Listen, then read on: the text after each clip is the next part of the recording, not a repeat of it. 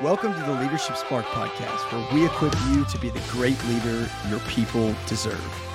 Nobody likes to be stressed out, but unfortunately that does happen to us at times. So today we are going to give you a tip, talk about an idea, a practice you can have to minimize the impact of stress in your life.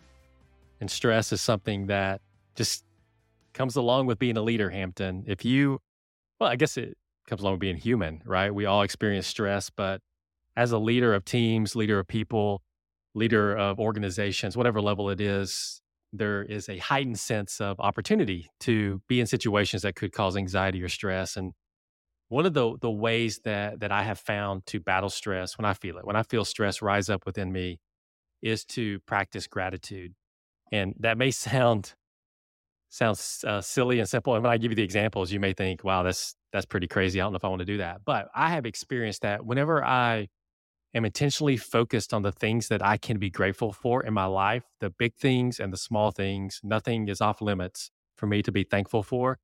Whenever I do that in stressful situations, I actually see my frame or my perspective change. And so what I do is when I feel stress as a leader, I will go on what I call a thank you walk. And it literally is that. It's a thank you walk. It's me going outside for the most part and taking a walk and verbally saying out loud the things that I'm grateful for. Now, if you're driving by and you see me, you may think, who's that crazy guy talking to himself out there? Which I guess in today's world, we see that a lot, right? But a bunch of people talking to themselves. But I have seen it really have a big effect on me when it comes to my perspective and the stress that I feel whenever I'm in an anxious situation. And so I could be in a high stress meeting or in a high stress situation, and I will take myself out of it, go on a thank you walk, and it helps shape the way that I think about entering back into that same circumstance, right? The circumstances didn't change, but my perspective changed, and it changed through being grateful. And there's really is a lot of science out there and research that would back this up that we don't have time to get into, Hampton.